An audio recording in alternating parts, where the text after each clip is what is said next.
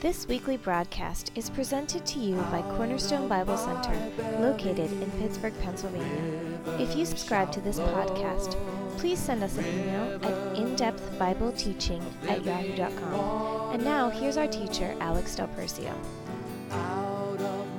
Now, I want to read a few verses before we start. You know, sometimes when I teach, I make assumptions that people understand certain things, and I don't bring certain things out, and forget about it. And as I was thinking about this later on, I was thinking, after class last week, I was thinking I should have brought this out, so I will today. In Leviticus 13, well, before we get there, Numbers 12, you don't have to turn there. Verse 10, let me see here. And the cloud departed from off the tabernacle, and behold, Miriam became leprous, white as snow. And Aaron looked upon Miriam, and behold, she was leprous. Now, this is because she spoke out against Moses, and she was probably the one who was leading that, more so than Aaron. Aaron was probably, but she was out in the front there, speaking out against Moses, and God makes her leprous. Verse 12, let her not be as one dead. This is Aaron saying to Moses, of whom the flesh is half consumed when he cometh out of his mother's womb. And in verse 15 it says, and Miriam was shut out from the camp 7 days, and the people journeyed not till Miriam was brought in again. Now in Leviticus 13, where we've been looking, we looked at some things last week. Leprosy, in no way in this chapter is it imply that a person becomes leprous because they have sinned. Now, there are some examples in the Scripture where God judges people, and they do come down with leprosy, like Miriam. But as a general rule, the lepers of that day, they were not leprous because of anything that they did wrong. Many commentators believe that the boils that Job had were probably some form of skin disease. They term all the skin diseases. When we're reading this chapter where it says leprosy, all the skin diseases were considered. That's the term they used here, leprosy. But there were different types of skin diseases, which I'll mention later. But anyway, they believe that Job had some type of skin disease, boils or whatever, that were, of course, we read that in Job 2, where they were in the skin open. But Job did not sin. He was a righteous man. So, we need to look at the Scripture and not assume. I don't know if anyone even thought that this was a judgment from God, but when he's talking about these skin diseases here, it's not.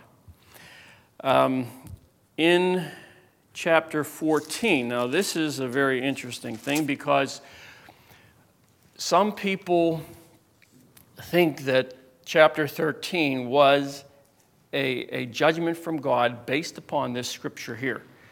And it's in verse, let me see here, 33, verse 34. When ye become into the land of Canaan, which I give you for a possession, and I put the plague of leprosy in a house of the land of your possession. And he goes on and he talks about that. But that phrase there, that I put the plague of leprosy in the house, you have to understand that God here is speaking, I believe, as the Lord of everything that he has created. So that which we see in the earth, certain laws, God has put them in motion. And they just continue in motion. For example, the law of gravity. The law that we're seeing here was changed, I believe, in Romans. I'll read this in a second.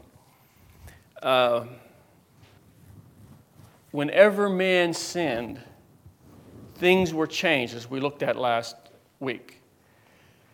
Decay entered into the picture. But because God has created things, he assumes the responsibility here, and he says, I put this leprosy in your house. What has happened is, because of sin, decay has taken place, and now, because of that, you have the mildew and stuff that grows, the mold in the house. That's not something God said, well, you're sinning, so I'm going to put mildew in your house. No, that is because of sin and decay. But God here says, I have done that because, he is taking responsibility for creation.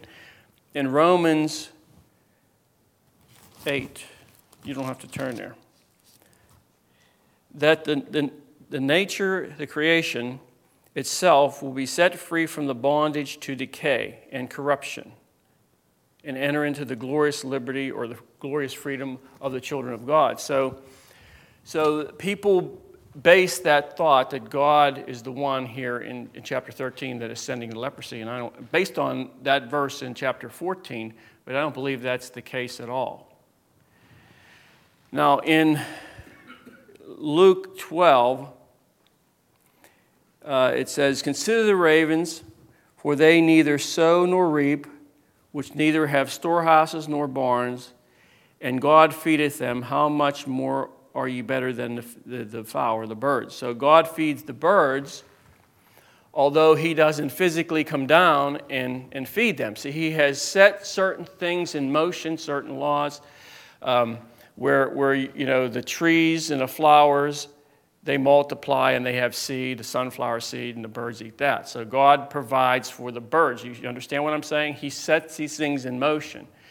So the mildew and the mold that it says here in chapter 14 in the house and in the garment is something that is an ongoing thing. It's not a judgment of God on a particular person. I mean, God could do that, but overall, that's not what's taking place. Okay, now in Leviticus 13. Now remember, we are comparing leprosy, which is a spiritual type of the ugliness or the contamination of sin. And so the person who was suspected of having it, or the possibility existed that they had leprosy, literally, they had a skin disease, they had to come to the priest. Verse 2, when a man shall have in the skin of his flesh a rising, a scab, or a bright spot, and it be in the skin of his flesh like the plague of leprosy, then he shall be brought unto Aaron the priest or unto his sons, and they're going to look upon the plague in the skin, and now they're going to determine what is going on, whether this is something that is contagious, infectious, or whether the infection is starting to go away, or whether it's a skin rash, or whatever it is. But I want to look at a few verses as I read this that really stood out, and I want to take a spiritual application. I'm not going to deny, some people think when you teach like this that you're denying the literal interpretation of the Scripture, but I'm not. This is a literal thing that they did, but there are spiritual things moving that we can see and that apply to us today, very much so to our society, because, of course, in any society you have sin, which is a type of leprosy. Now, in verse 26, now if you've read this chapter, one of the things you see is that the individual is coming before the priest, and the priest is looking upon this rash or this leprosy or whatever it may be. He's not sure what it is. He's looking upon it, And then he says, okay, now you need to be quarantined for 7 days.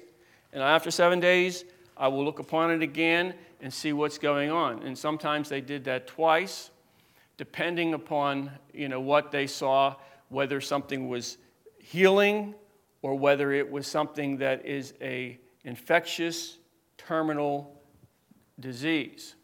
So you have these people coming before the priest, and he's looking at them. Now in verse 26, but if the priest look on it, and behold, there is no white hair in the bright spot, and it be no lower than the other skin. He's talking about the skin lesion. But be somewhat dark, then the priest shall shut him up 7 days. And the priest shall look upon him the 7th day, and if it be spread much abroad in the skin, then the priest shall pronounce him unclean. It is the plague of leprosy. So, what is being done literally by the priest? And I thought this was quite something. He is observing the flesh, the body. The spiritual application is this, that you must observe the flesh because you never know when the flesh will have an outbreak.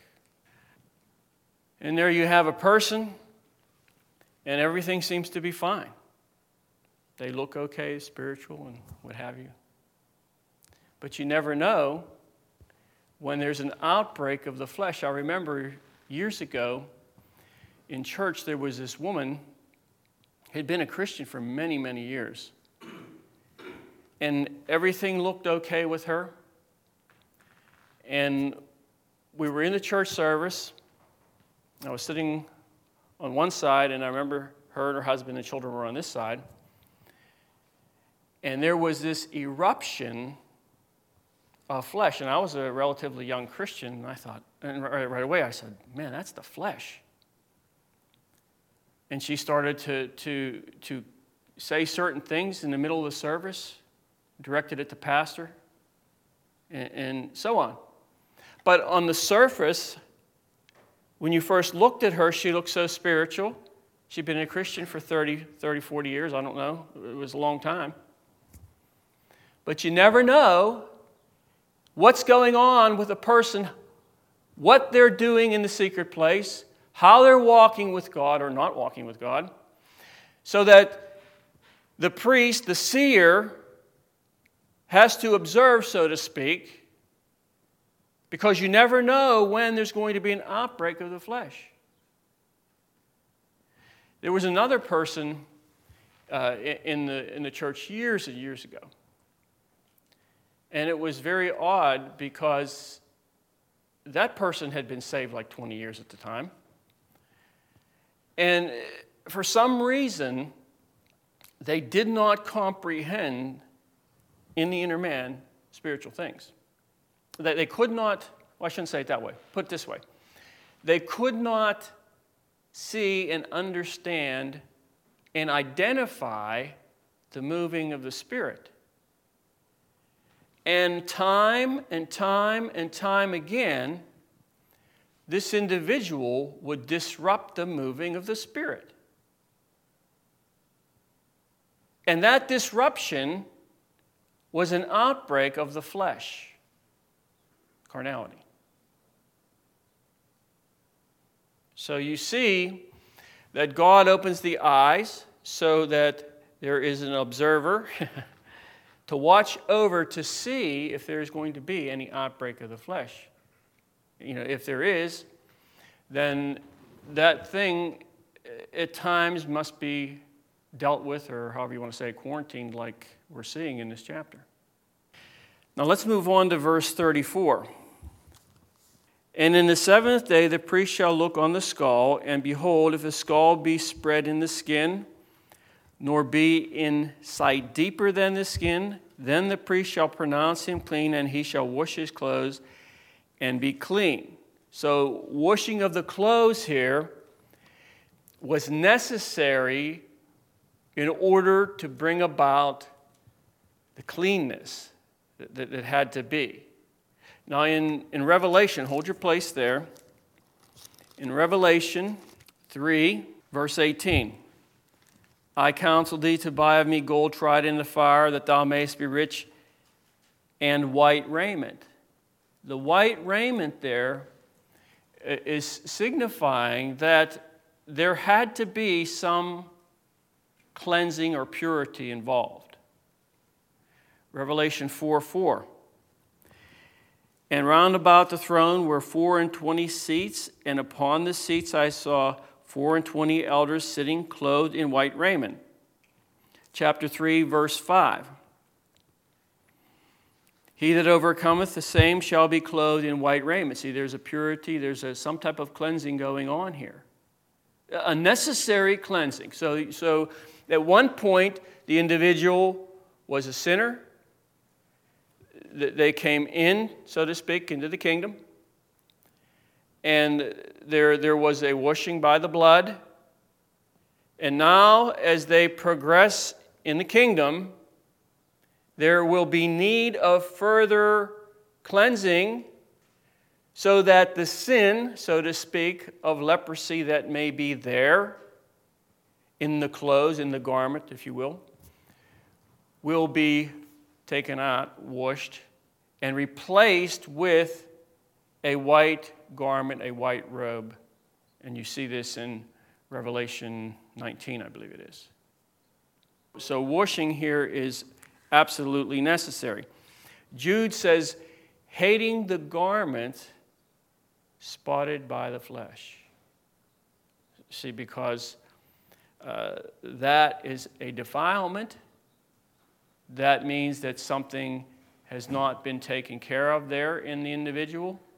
And it means that they are not progressing in the purification so that they can actually have a white garment like we're seeing in Revelation. Now, in verse 29, let's go back to Leviticus 13. Verse 29. Now, there is in here, they call it the leprosy of the head and beard, or the head and chin, however you want to say it. In verse 29, if a man or woman have a plague upon the head or the beard. Verse 44, he is a leprous man, he is unclean. The priest shall pronounce him utterly unclean. His plague is in his head. Now, this is, of course, literally, they're talking about physically the head. The spiritual application, I believe, is that there are Christians that have this plague of leprosy in their head, meaning that there is the influence of the carnal nature in their thinking. And it's just not an isolated thing. That thing it comes up occasionally, and it seems to be something that's there. And I've, you've probably experienced this. There was an individual that I met years ago when I worked in Warrendale, and he had been a Christian since a very young age, but constantly related after the natural. And it seems like he could not move over to this other side. And his thinking and his reasoning were always moving along in carnality or in the natural level, never ever getting any higher than that. And his plague was in his head and his thinking. Remember, in the Bible, it says that we are to be renewed in mind by the Word of God. And it says in Isaiah that my thoughts are not your thoughts, which implies that God wants to change us in our thinking so that we start to think like Him. But his plague is in his head. Now, there's scriptural examples of this everywhere. But let me read this one. This is of King Jeroboam, and I'll read it from the NIV. After seeking advice, the king made 2 golden calves. Now, this king should know better. He's the king in Judah. Should know better. He's the leader of the chosen ones, the Israelites. He made 2 golden calves. He said to the people, "It is too much for you to go up to Jerusalem. Here are your gods, O Israel, who brought you up out of Egypt. One he set up in Bethel and the other in Dan, and this thing became a sin, and the people went even as far as Dan to worship the one golden calf there. Jeroboam built shrines on high places and appointed priests from all sorts of people, even though they were not Levites." Romans 1:21 out of the Amplified. Because when they knew and recognized God as God, they did not honor and glorify him as God or give him thanks, but instead they became futile and godless in their thinking, with vain imaginations, foolish reasoning, and stupid speculations, and their senseless minds were darkened. See, they have a plague in their head, the plague of leprosy, the plague of sin. I clipped this. Let me read this. This is King Manasseh, who they believe was the most wicked king of all the kings over Israel and Judah. Committed to idolatry, Manasseh restored everything Hezekiah had abolished. Manasseh erected altars to Baal. He erected an image to Ashtaroth in the temple. He worshipped the sun, the moon, the stars. He recognized the Ammonite god Moloch and sacrificed his son to him. This is a king in Israel that should know better. He approved divination, and he killed all who protested his evil actions.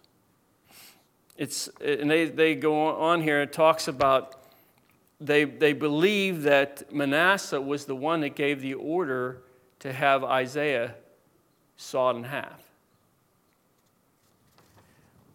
His plague was in his head. It was in his heart, really. But what was there was influenced by the heart, by sin. It's the same thing.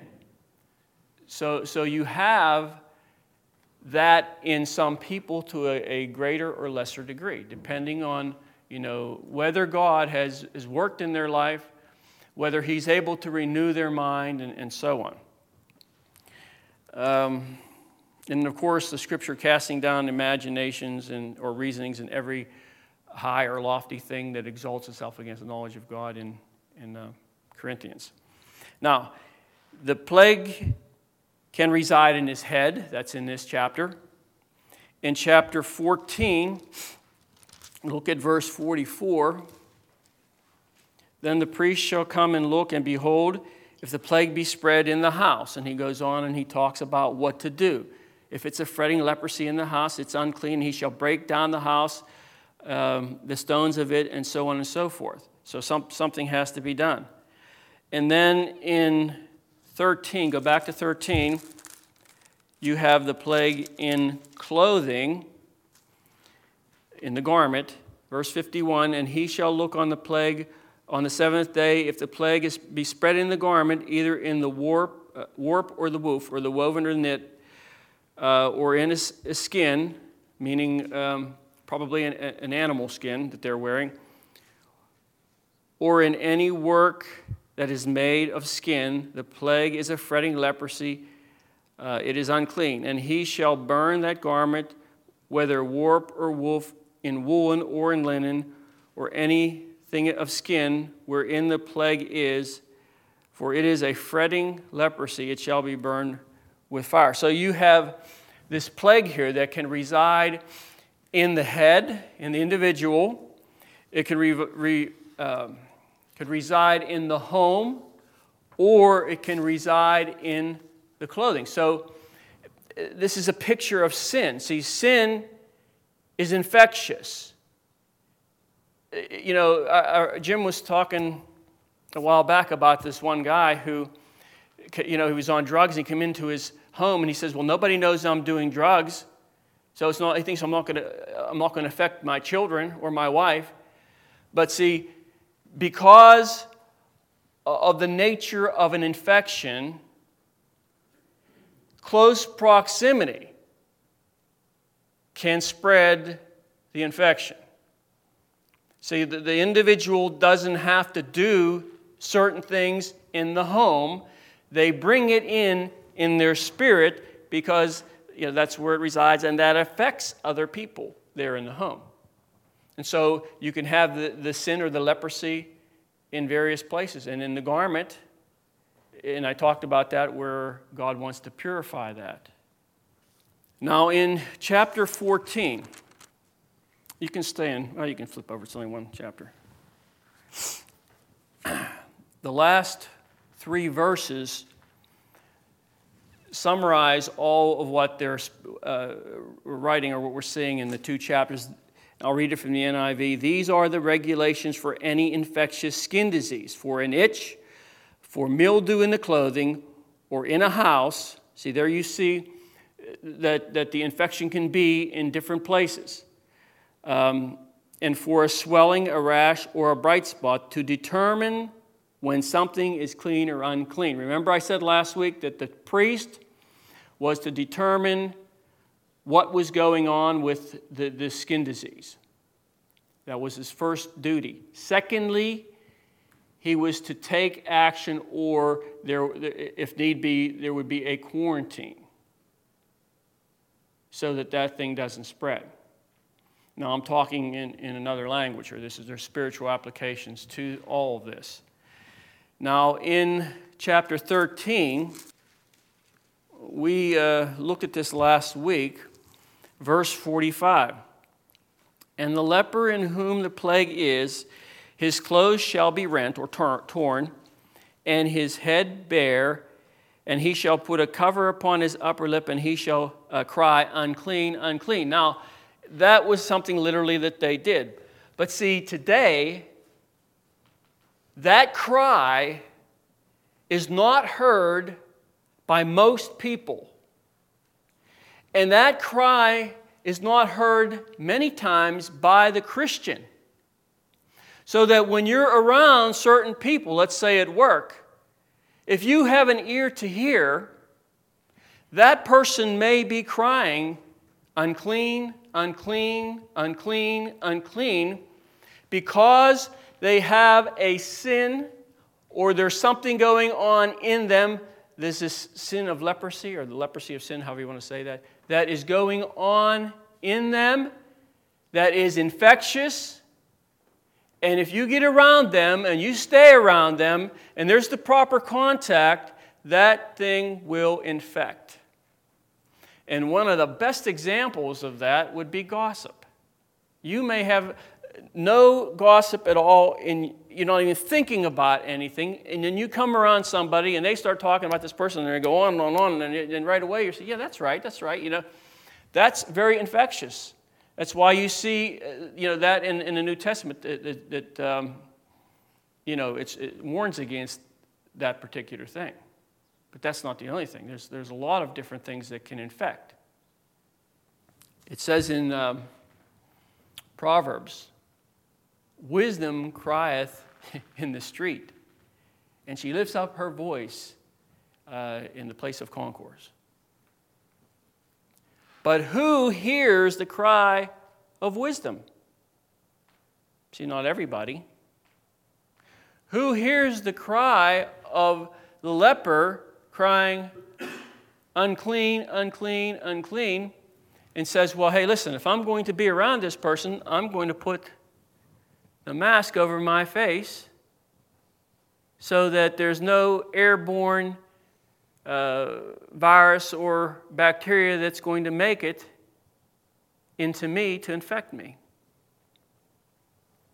And so we need to guard our hearts, and we need to be aware that whenever we're in the world, we're around other people. Listen, because you may hear someone crying, unclean, unclean, and that will be a signal for you to, be on your guard. Now let's continue. Verse 52. Verse 46. All the days wherein the plague shall be in him, he shall be defiled, he is unclean, he shall dwell alone without the camp, shall his habitation be. So he dwells alone, spiritually speaking, whether the person is in the church or not in the church. Their sin actually can isolate them. Now in 52, he shall therefore burn that garment. The latter part says, for it is a fretting leprosy, it shall be burned in fire. So in some cases, fire is used to contain the disease. Remember with Nadab and Abihu, God contained the disease there by fire coming out from the tabernacle. He could have just kind of struck them dead and they could have just fell over. Why did fire come out? Well, because he wanted to purge something in the sight of everyone. And that's what he does with Nadab and Abihu. Now, the fire here destroys that which is dangerous. See the leprosy, the infection is in the garment. It destroys that which is a danger now and that which could be a danger later. So two things there occur by the fire. Chapter 13, verse 55. Now this is interesting too. I'm just giving you little things here. And the priest shall look upon the plague after it is washed. Okay, so sometimes when there was a washing, and I'll get to this in a minute, it would cleanse or wash away certain things, and that was enough. The one washing was enough. Other times, verse 58, latter part, then it shall be washed a second time and shall be clean. Sometimes one washing is enough. Other times it takes a second washing. And that's just the same with us. Sometimes God can do certain things in us and wash them away the first time. And sometimes it takes a second washing.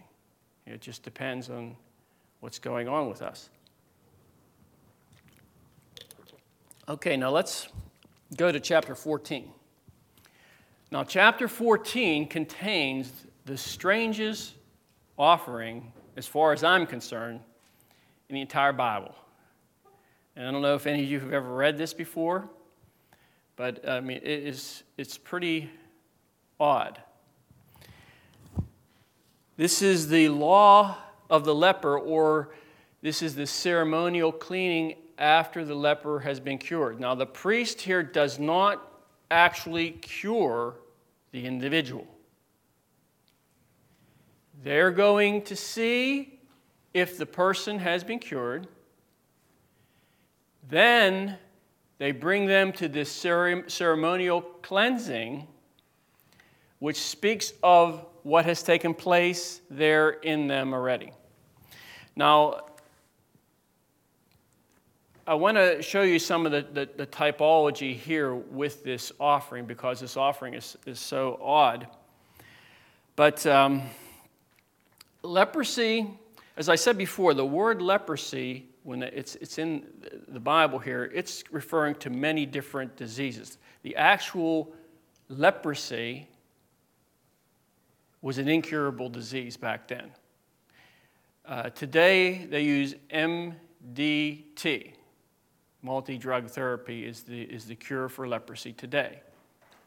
But back then, leprosy was not cured. It was fatal. But there were other skin diseases here that they called leprosies, other forms, I guess, of leprosy, dermatitis, other skin diseases, psoriasis, rashes. They were all termed leprosy. The priest is looking, and he's going to see what's going on, as I said before. Now, with the infectious skin diseases, Now, I don't know if this is with all of them. I'm not a dermatologist. I'm not a doctor. But what I did see when I was reading was they said that whenever certain types of skin diseases affect the person, the bacteria sits at the base of the hair follicle. Which to me, when I was thinking about that, whenever they're doing the cleansing and they're actually washing with water, they're actually taking bacteria off the skin. And that's why you see here in this chapter, or even chapter 13, where if there is an infection in the skin, they would tell them also to wash the garment. And sometimes they would have, if it would start to heal, they would have them wash the garment several times. And that's probably because of the bacteria there in the garment. They're telling them to wash that. So you have two things going on. You have the ceremonial thing in obedience to God, and you have other things that they're not aware of. For example, they didn't know about bacteria then. They didn't know about viruses back then. But God did, of course. And he's telling them go through this ceremony, and they're thinking, okay, this is, obedience to God, but all along there's other things happening because God is having the bacteria washed from their skin. So it's nice that God knows what's going on and shares, the basic thing with us so we can do that in obedience, but many times there's other things going on that we do not see that are of tremendous benefit. Now, in verse 2, this shall be the law of the leper in the day of his cleansing. He shall be brought unto the priest. And the priest shall go forth out of the camp, and the priest shall look, and behold, if the plague of leprosy be healed in the leper, then shall the priest command him, etc., etc. So, this is the only offering that was not given or done at the tabernacle. Remember, the lepers were outside the camp. They were not allowed in. They were quarantined. And so I thought this was so good that the priest, he goes out to where they are. And that's the way it is with people. You have to go where they are. Somebody comes up here, you have to get down there with them and, where they are and pray with them and, whatever God has you do. But that's a type of what has happened with us. See, we were all spiritual lepers. And the great high priest, Jesus, came outside the camp for us and touched us and healed us and brought us in. Now, can somebody read, Jim, nice and loud? Leviticus 14, 4 through 7. Now, this is the offering, the first offering that they did here. This is what they had to do. They had to take 2 birds. I'll paraphrase it real quick. The one bird they would take over, when it says running water, that means fresh water. They would kill the bird over the fresh water, over an earthen vessel, and his blood would go in and mix with the water. They would take the cedar wood. Now, it doesn't specifically say this, but this is how I believe it was. They would take the cedar wood. It would be almost like a brush. There was a scarlet cord. This is a picture of hyssop right here. And I believe that they would cut it off, and they would use this cord, the scarlet cord, and they would tie it to that wood, the cedar. And they would dip that in the water and blood and sprinkle that. Maybe some of you have already seen hyssop. I just wanted to bring a little picture for you. And they would, the priest would take that and sprinkle it on the individual. Now, there is a typology, I believe, here, and I'll give this to you. And I don't know if there's other meanings. There probably is for these different things. But I want to show you something with the hyssop because I thought this was very interesting. But you have two birds, and I believe that the one bird represents the death.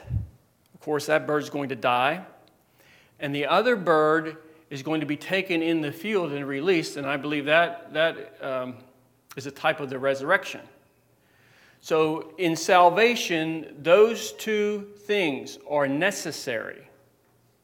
The death and the resurrection. The one bird's going to die, and the other bird's going to fly away. It's going to be liberated. It doesn't have to die. Both of those things necessary in salvation. It's a type of what Christ did through his death and resurrection for us.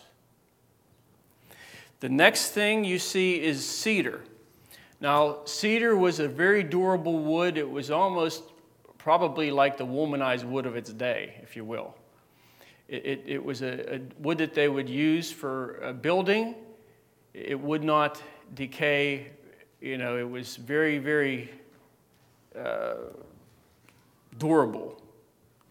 And I believe that represents the perfect humanity of Christ, where he comes in bodily form, but he does not sin. He's sinless in his perfect humanity. No decay in him at all. Even though there was decay in nature, he comes forth from the Virgin, Mary, sinless, and he did not sin, and that there was no decay or breakdown at all in his life in that way. And that cedar, I believe, represents him, his perfect humanity. Now, hyssop is something different. Hyssop, I believe, refers to the faith of the person, because if you see David in Psalm 51, he says, in faith to God, he says, purge me with hyssop. See, that was his faith toward the Lord, wanting to be purged of his sin. The hyssop is being put down there in the blood and in the water, and it's going to be sprinkled upon the individual. Now, here's the interesting thing. As I said before, that the people didn't know about bacteria. They had to be obedient to God, and by the washing of their skin after they had the skin disease, it would wash away the bacteria from their skin. They would wash their clothes from infection. Now, I did a little bit of research on hyssop, and it says here that I actually did this on the internet. It says it's cultivated as a remedy for bruises. It's used for chronic inflammation, and actually skin diseases are an inflammation, of the lower part of the skin or whatever, the layer of skin, but there's an inflammation there. So this herb, God didn't say, now these are all the properties I put in this thing to help you now. He doesn't say that. He just says, okay, this is the ritual that you follow. This is what you do, and you do this in obedience to me. The leaves applied to bruises speedily relieve pain and disperse every spot or mark from the affected parts. It can be used for treating cuts, scrapes, bruises, cold sores, herpes sores, and to heal scars. And I'm sure there were other physical qualities in that herb that relate to this that we don't know. So God has everything under control. So here they have this cedar wood. Then they have the hyssop there, and it's tied on with a scarlet cord. Can anybody remember anything in the Bible dealing with a scarlet cord? See, Rahab's faith in God and her obedience to God brought salvation. Remember, she put the scarlet cord from her home, dangled it down. Then you have the earthen vessel, which refers to humanity.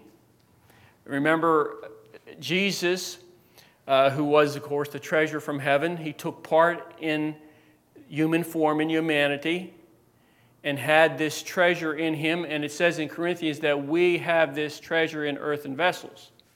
So here in this earthen vessel, you had the water and the blood from this bird that was killed.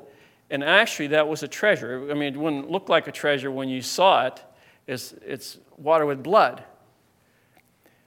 But symbolically, there was a treasure there.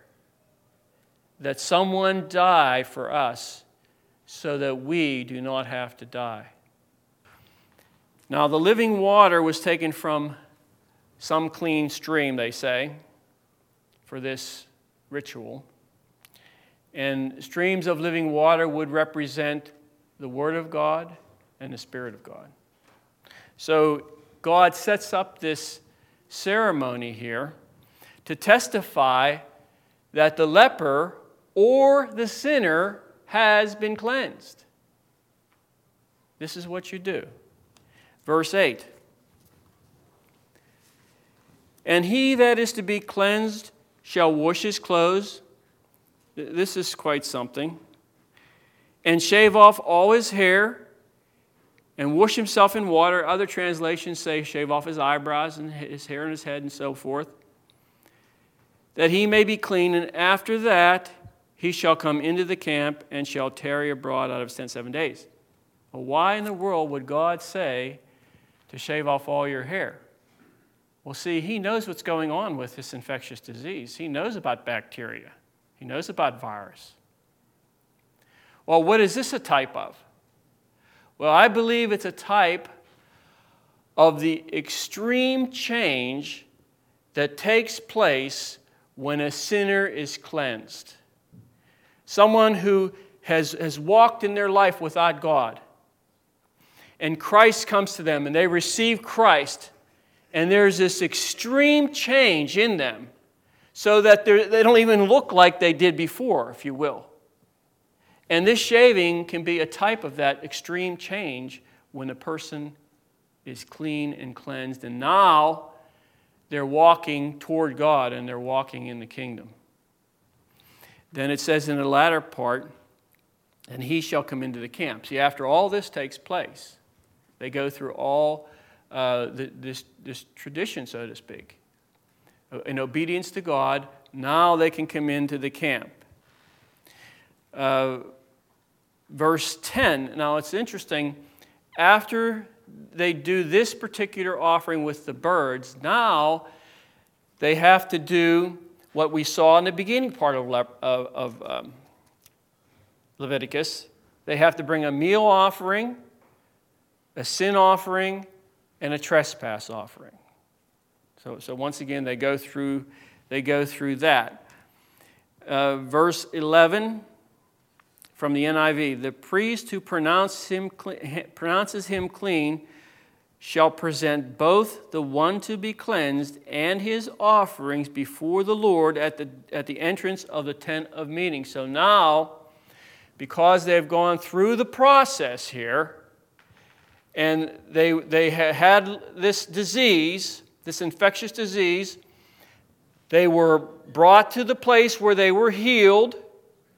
Then they were cleansed before the priest. Then they brought the offering of the 2 birds. Then after that, they brought the meal or the meat offering, the sin offering, and the trespass offering. Then, after they were obedient in all this, for this particular amount of time, this is. I hope you're catching what I know. Jim's catching what I'm saying.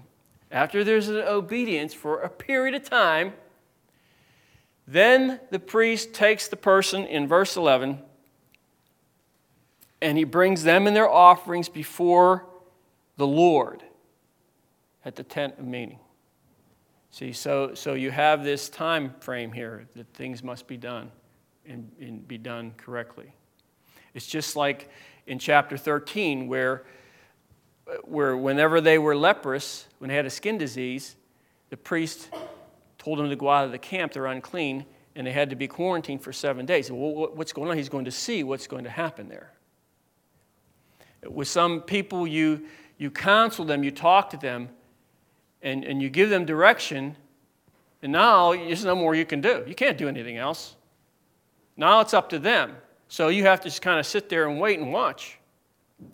Now, are they going to, and you had the word of the Lord, you give them the word of the Lord, and you know it's the word of the Lord for them. Now you wait and you watch to see if they're going to be obedient to that word, or they're going to come back to you in 7 days, not being obedient, and the plague is still going to be there. But if they move along a certain line, and they're obedient to the word, then the Lord will start to show them different things. And then there's this time where their obedience is worked out, and they keep on, walking with God, and they're obedient. And then you see, okay, now they can be brought before the Lord again, being whole, cleansed, no more sin, no more infection that has caused them to walk in a different way. Now they're brought before the Lord in the tent of meeting, and they're restored. And so these things here are written for our admonition, so that we can see them and have the Lord bring them to us and apply them to us as that applies, so that we would be cleansed, that we would be healed, and we would not walk around with an infectious disease called sin, infecting our brothers and our sisters and others that we come in contact with, but rather we have white garments, pure garments, to where when we're around others, we're not infecting them in a negative way. We are affecting them positively to push them or to call them or to help them go in the way of God toward the kingdom. So all these things here apply today, the spiritual application of them, as the physical application applied to those back then. Quite something. God puts these things in His Word, and they're amazing. I think they're amazing. Well, we're going to stop there, and I hope you guys read 13 or 14 this week, right? No, you didn't? That's okay. Gave you enough to think about. Okay. Thank you. Rivers of living